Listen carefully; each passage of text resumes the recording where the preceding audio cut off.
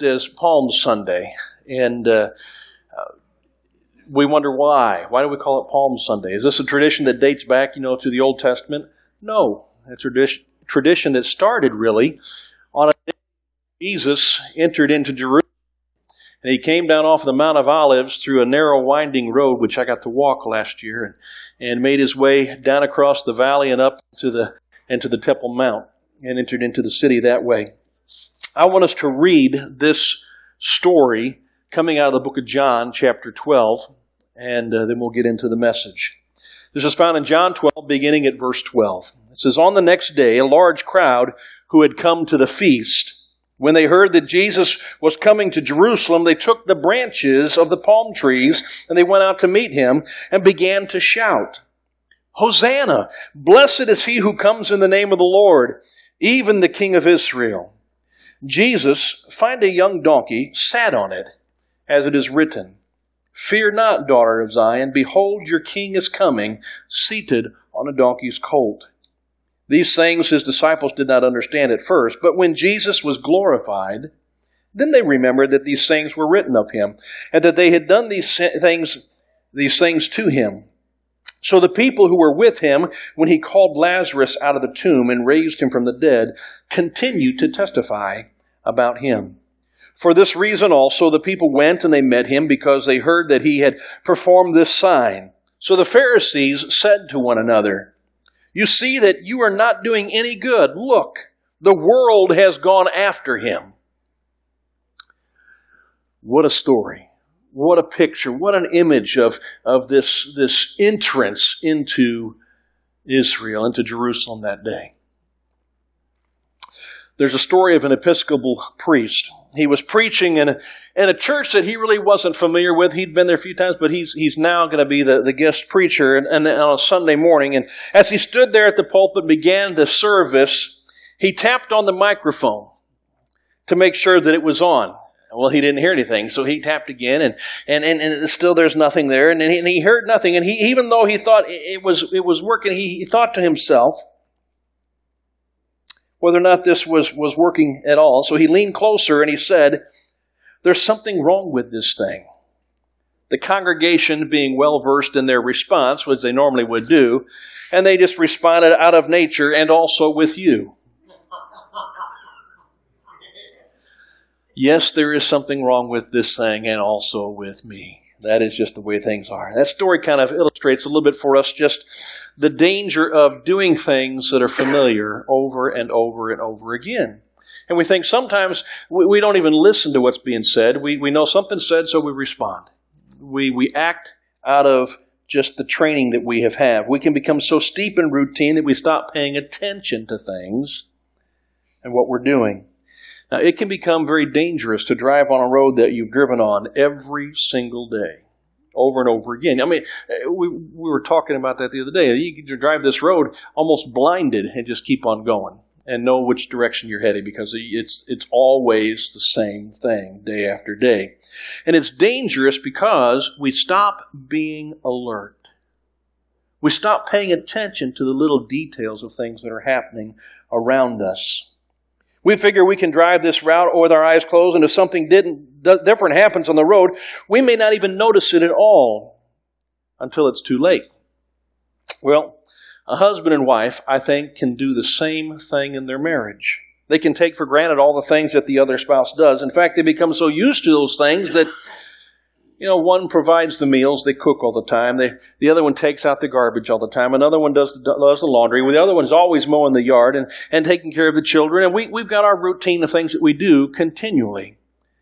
Before long, we don't even realize that a person is doing those things. And before we know it, we feel that we're the only one putting anything into this relationship. And it's at those points that marital affairs often happen, is when we begin to take the routine of life for granted. And we're not being alert and paying attention to things that slip up. A parent can become so used to having their child filling their life with joy that they don't appreciate their child until it's too late and the child has moved away. And now they're not there. And we regret that they're gone. The same thing is true, I think, about living in a small town. We often hear people, gripe about, small towns. I can't wait to get out of here. And, as our kids are raised up here, they want to head to the city. They want to get out. They want to explore. They want to do those wonderful things. And they want to get away from all this small town stuff. And it's kind of smothering us because everybody knows our business. Everybody knows what we're into. And everybody's around. And you can't have any privacy, it seems like. And all the time, the unappreciativeness of maybe we forget that we've got friendly neighbors who care about what's going on in our lives. And in the cities, sometimes neighbors don't even speak to one another. We have a safe community. And in other communities, gunshots ring out all the time. We've got good schools. We even have a post office that if the address is not accurate, they know you enough, they put it in your mailbox. I mean, you can't get that at some places. Small towns have some good things. We become so used to these things that we don't even notice them until they're gone. There's also a danger, I think, that we face as we come to Easter season. The accounts of the triumphal entry as Jesus rides into the city that day. The cross. The resurrection on that morning.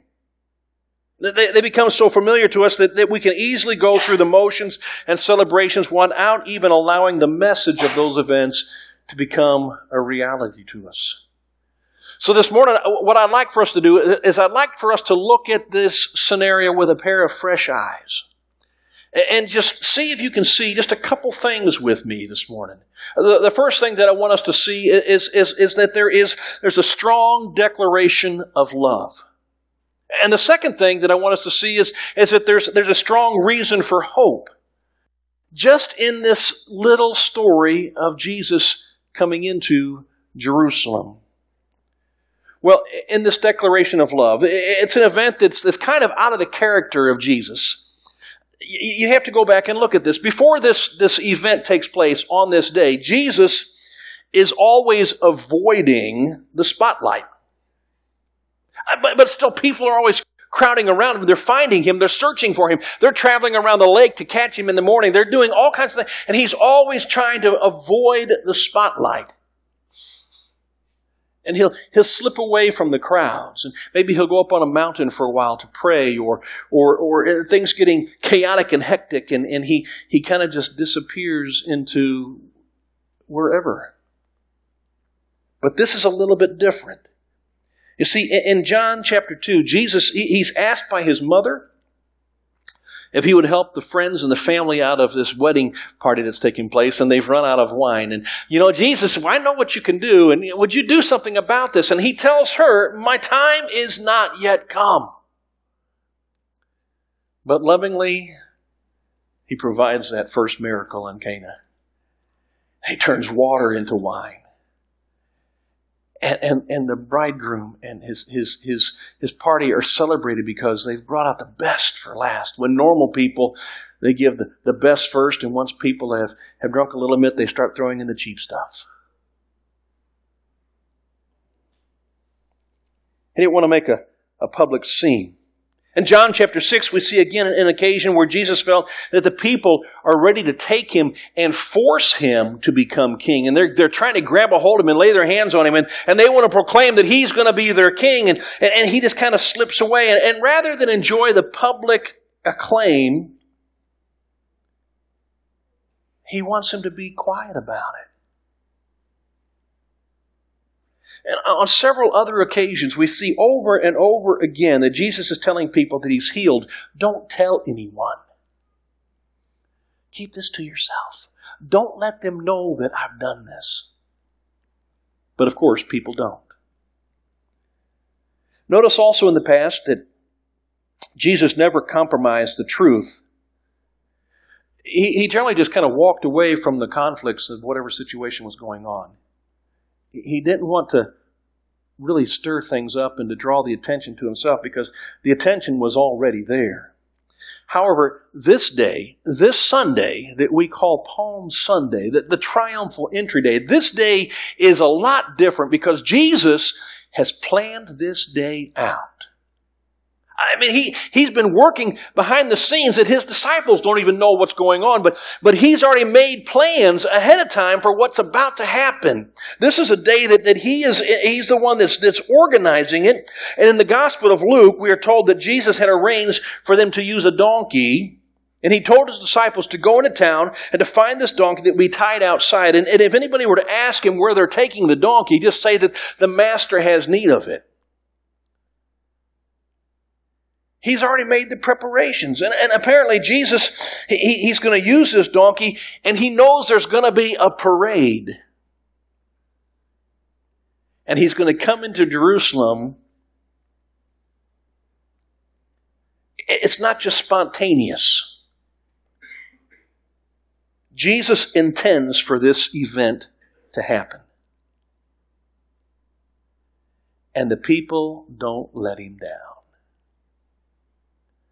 He has been holding them off and holding them off and holding them off until what he considers to be the right time to orchestrate this event.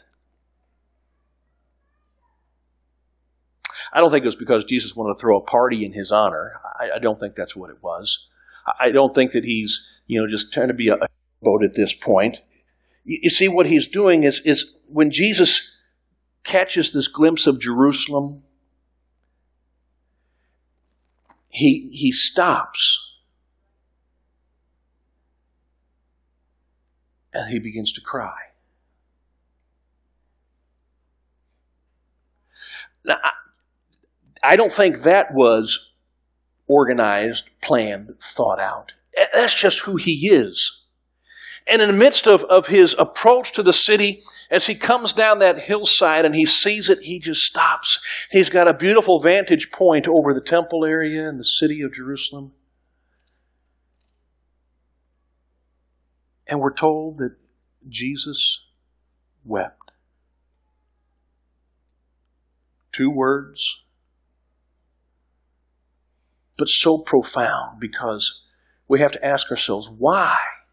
On a day in which he should be celebrating that they're proclaiming him to be their king, that they're recognizing that he is their Messiah, he's the one whom God has sent, whom God has prepared for them, and all of a sudden he stops in the middle of this parade and he cries.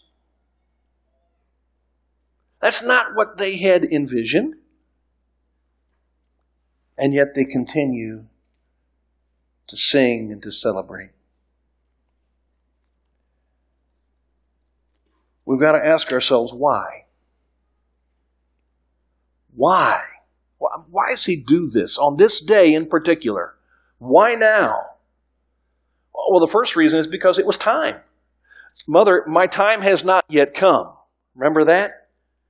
My time has not yet come. But here we are 3 years later, and it's time.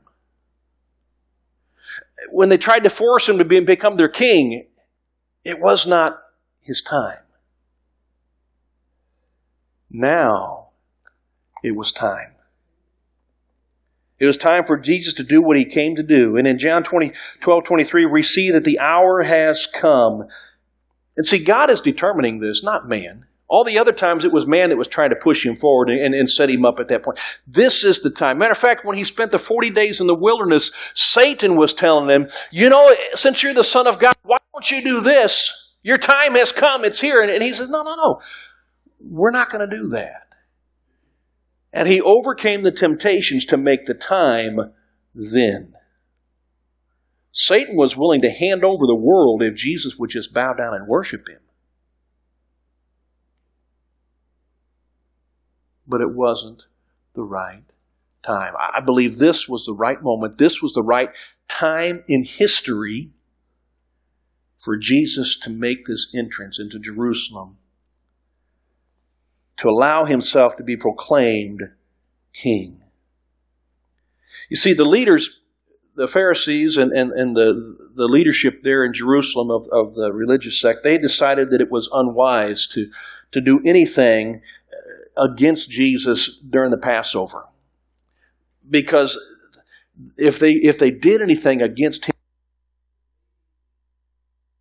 people would rise up against them. And so they said, let's let things cool down a little bit and then we'll get him. They've been planning this. And now all of a sudden, when they are ready to say, let's pause because the Passover's coming, Jesus pushes the hot button. So why is it important to Jesus that these men arrest him during Passover? I mean, that's a good question. Not only because there were so many people in town, but it was because it was God's plan for Jesus to die at the exact same time as all the other sacrificial lambs would die for Passover. So to understand the significance of that, you have to understand something about the Passover celebration. You have to go back into the book of Exodus and begin reading about the story of when God brought the people out of Egypt, followed by the 10 plagues. And this 10th plague was the one that established this Passover tradition, in which death was going to come in and kill all the firstborn men, boy or adult, it didn't matter, that did not have the protection of the blood of the Lamb on them. It was the time in which they were going to have a yearly celebration that would commemorate the freedom that they had from Egypt out of slavery. And on the night called Passover, God struck every firstborn child of the Egyptians, devastating them. And God told the Israelites, you are to take a lamb, and you are to kill that lamb and take its blood and pour that blood over the doorpost and the lintel of your house. And you're to use the rest of that lamb and prepare a meal and to have these other things go along with this meal and remembering what I am doing for you today. And so they did. The sacrifice of the lambs, applying the blood to the doorpost of their homes. And this blood of the lamb would be recognized by the angel of death, and they would pass over. And nobody in that household would die. It was meant to be a picture that pointed to another lamb who would die in our place to free us from a much greater slavery than Egypt, a slavery of sin and death. It's likely that at the very time that Jesus was on the cross at 3 p.m, as he was dying and gave up his spirit, that the sacrificial lambs were slaughtered for Passover. And the curtain in the temple then at that moment was torn from top to bottom. And no longer has there been a sacrifice in a temple in Jerusalem for the atonement of the sins of the people of Israel since that moment.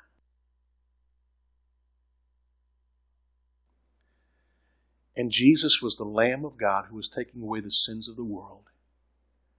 And he was coming into Jerusalem to do exactly that, to demonstrate that he is King of Kings and Lord of Lords. In a different fashion, as he told Pilate, my kingdom is not of the world.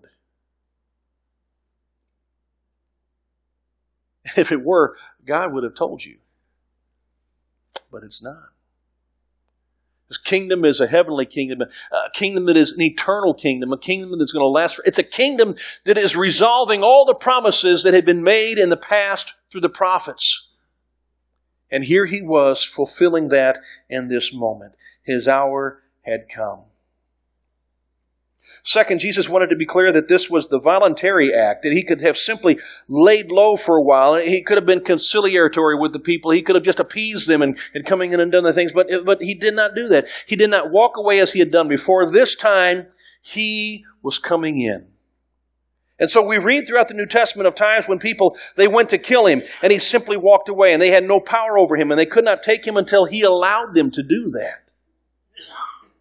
Knowing what was before him, betrayal of Judas, humiliation, suffering, death on a cross, Jesus chose to go to Jerusalem that day, knowing what was going to take place in just a few days from then.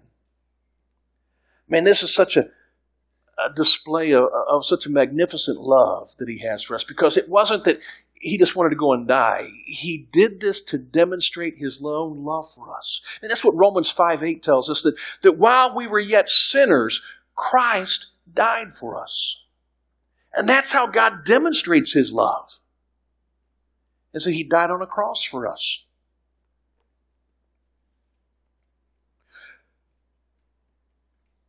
So this message that He's bringing to us then, this message is a message really of love. That He loved us this much that He willingly entered in that day so that He would die later on. But it's a practical message. Some people may even wonder if God could possibly love us that much. Perhaps you failed Him. Well, there's no perhaps about it. You have failed Him. And so have I. Maybe you're ashamed of what you've done. And you think it's impossible for you to imagine that God would love you enough that He would really do something to restore that. But if we look with fresh eyes at the parade in Jerusalem, I think Jesus is not surprised by our failures. I mean, He came to Jerusalem in order to deliver us from such things. That's why He wept. Because He knew how bad we needed Him. He came to Jerusalem in order to deliver us from such things. And He knows what we have done, and He wants to make us clean, and He wants to set us free. And His invitation is simple. He says, "Come to me, all you who are heavy burdened, and I will give you rest."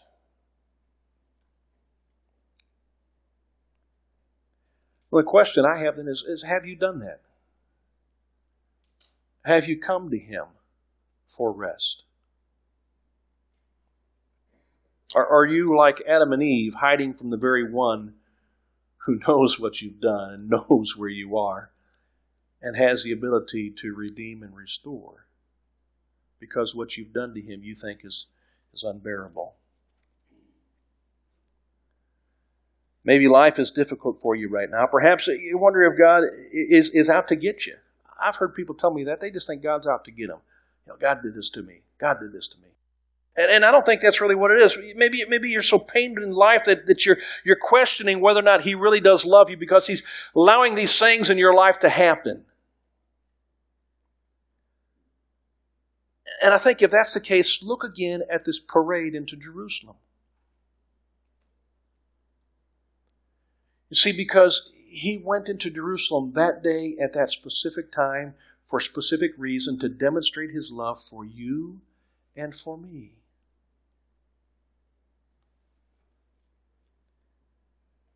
He was going to go to the cross. And I think we need to realize that His love is so great that you cannot be concerned or certain, but that He would not allow any of the needless suffering to go on in our lives if there were not a purpose behind it. Paul simply understands it this way, that he takes all the things in life and He works them into something that is good to those of us who love Him, who have been called according to His purpose.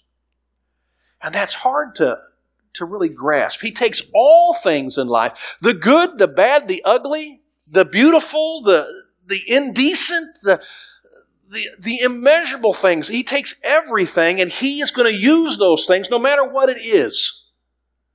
And somehow He will use it beyond our own comprehension and create something that is going to be good out of even the bad.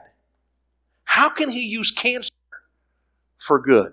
How can He use divorce for good? How can He use child abuse for good? How can He use a loss of a job for good? How can He use, you begin to name it. But He can.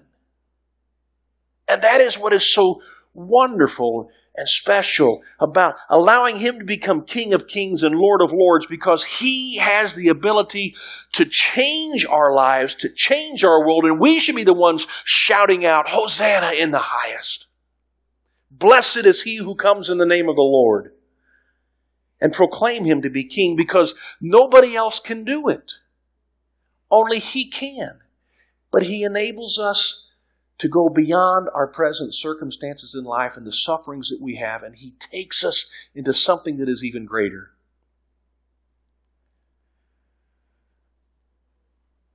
It's easy for us to talk about the love of God, but oh, how difficult it is for us to accept it.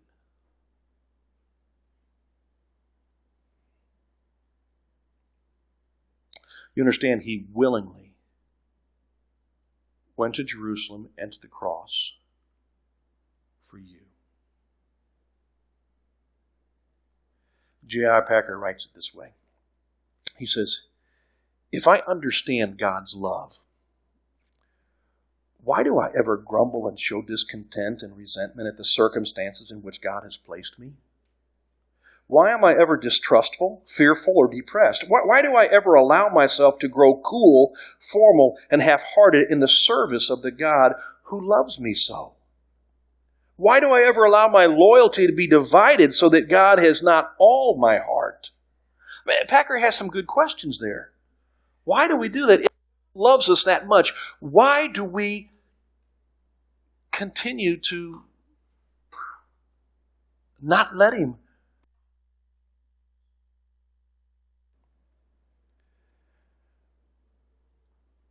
I think the second thing that we need to see is this, that there is a strong reason for hope. When all seems hopeless, there is a strong reason right here that there is hope. Jesus is finding a young donkey, it says here in 14 and 15. And He sat on it, as it is written, fear not, daughter of Zion, behold, your king is coming, seated on the donkey's colt. I mean, that's a quote out of Zechariah 9:9. You read that whole passage there in Zechariah, and you discover that it's a prophecy about Jesus, about a new coming Messiah into Jerusalem. And this was written at a time when when they had no king over Israel. And He's saying, your king is coming riding on a donkey's colt. We have no king. We have just been freed from our captivity in Babylon, and now we're coming back to Jerusalem. Where is the king? He's telling them, look to the future. God has got you covered, and your king is coming. He's not coming on a white steed. He's coming in humility and servanthood, riding on a young donkey.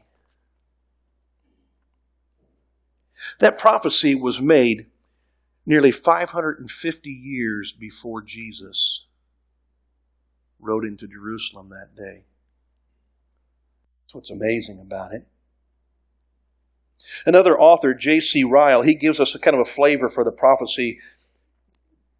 He kind of gives his own paraphrase of Zechariah 9. Listen what he says. Fear not, be not cast down or depressed, O daughter of Zion, or inhabitants of Jerusalem, low and depressed as your condition may be now. There will be a day when you shall have a king again. There shall come a day when you will rise on certain public location into their gate, and a king on an ass's colt, not as a warrior with a sword in hand, but a peaceful prince, a just and holy king, better than even David, Solomon, Hezekiah, and Josiah, and bringing with him salvation for souls. Therefore think not yourselves forsaken, because thou art poor now, and you have no king. Look forward to your coming king. So what does that mean for us? I think it's very simple. God has a plan. I mean, there's more prophetic reference within this. Ray Stedman has written about this specific thing in a book on Daniel chapter 9. He said the prophecy is about 70 weeks. It is generally understood that the prophecy talks about a specific 490-year period of years in Jewish history, which will begin to run its course when the command was given to rebuild the walls of Jerusalem following their Babylonian captivity. And he says when 483 years of those years have elapsed, Daniel predicted Messiah, the prince, would then be presented to his people. Now, Sir Robert Anderson has written 2 books. One is called The Messiah, the Prince, and the other one is Daniel and the Prophet. And in those books, he begins to trace the fulfillment of this prophecy, pointing out that the very day in which Jesus rode into Jerusalem was 483 years after that prophecy was made. The time was now.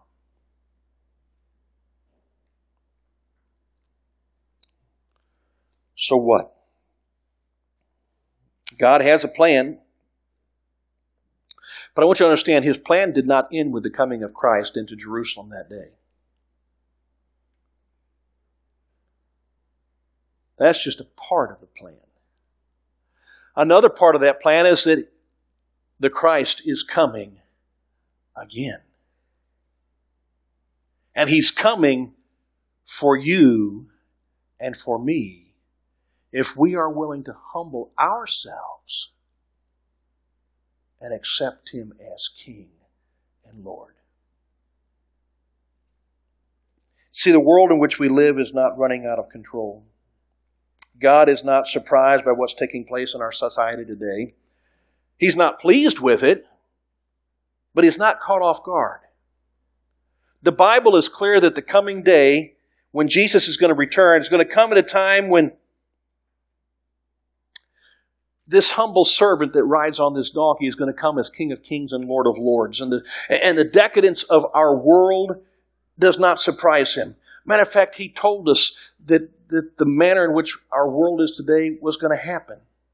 Paul writes these words in 2 Timothy chapter 3. Listen to what he says. This is just 2,000 years ago. He's talking about the way the world is going to move and what's going to happen. He says, realize this, that in the last days, difficult times will come. For men will be lovers of self, lovers of money, boastful, arrogant, revilers, disobedient to parents, ungrateful, unholy, unloving, irreconcilable, malicious gossips, without self-control, brutal, haters of good, treacherous, reckless, conceited, lovers of pleasure rather than lovers of God, holding to a form of godliness, although they have denied its power.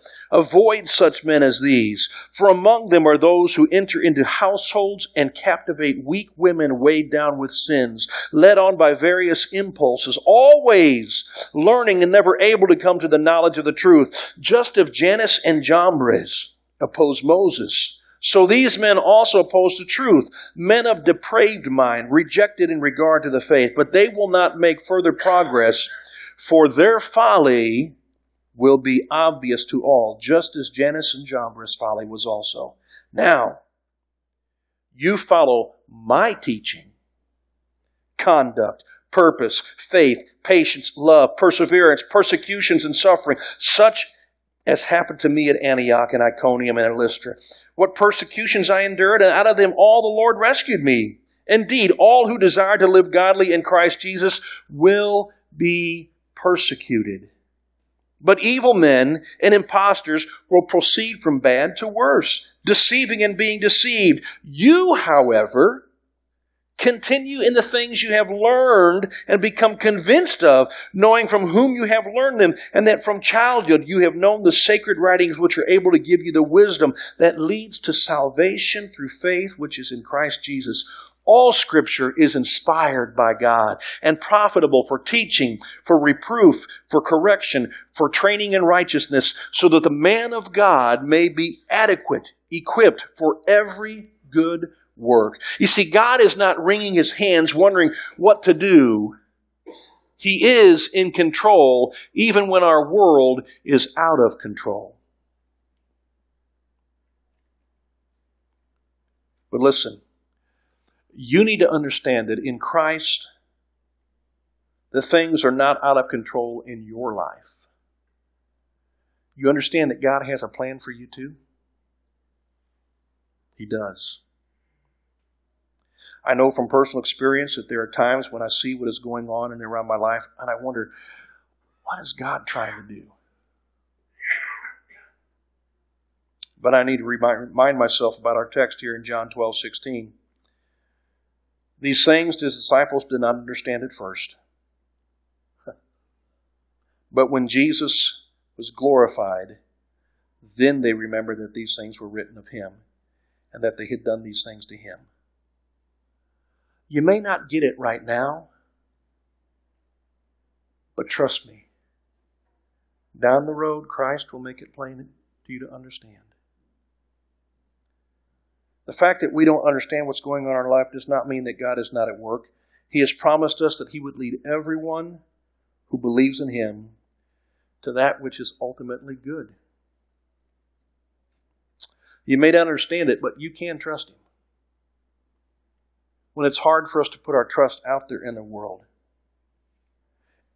And the one thing God wants us to do is He wants us to entrust Him with our lives.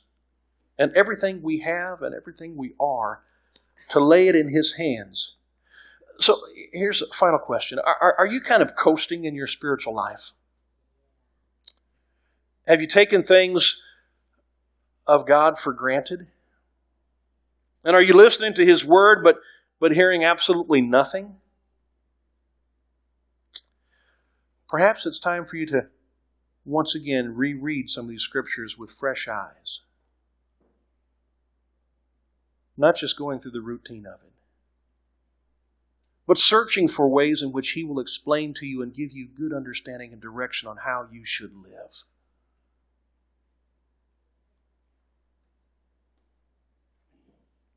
Jesus loves you. Yes, that day that we call Palm Sunday, He's celebrated by the crowds. But He knew that those who were proclaiming Him to be their Messiah that day, that in just a few days would turn against Him.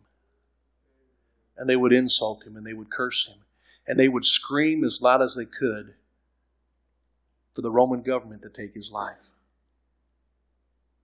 to crucify Him. That's how much He loves you. And that day that He entered in, that we celebrate as Palm Sunday, He was thinking of you.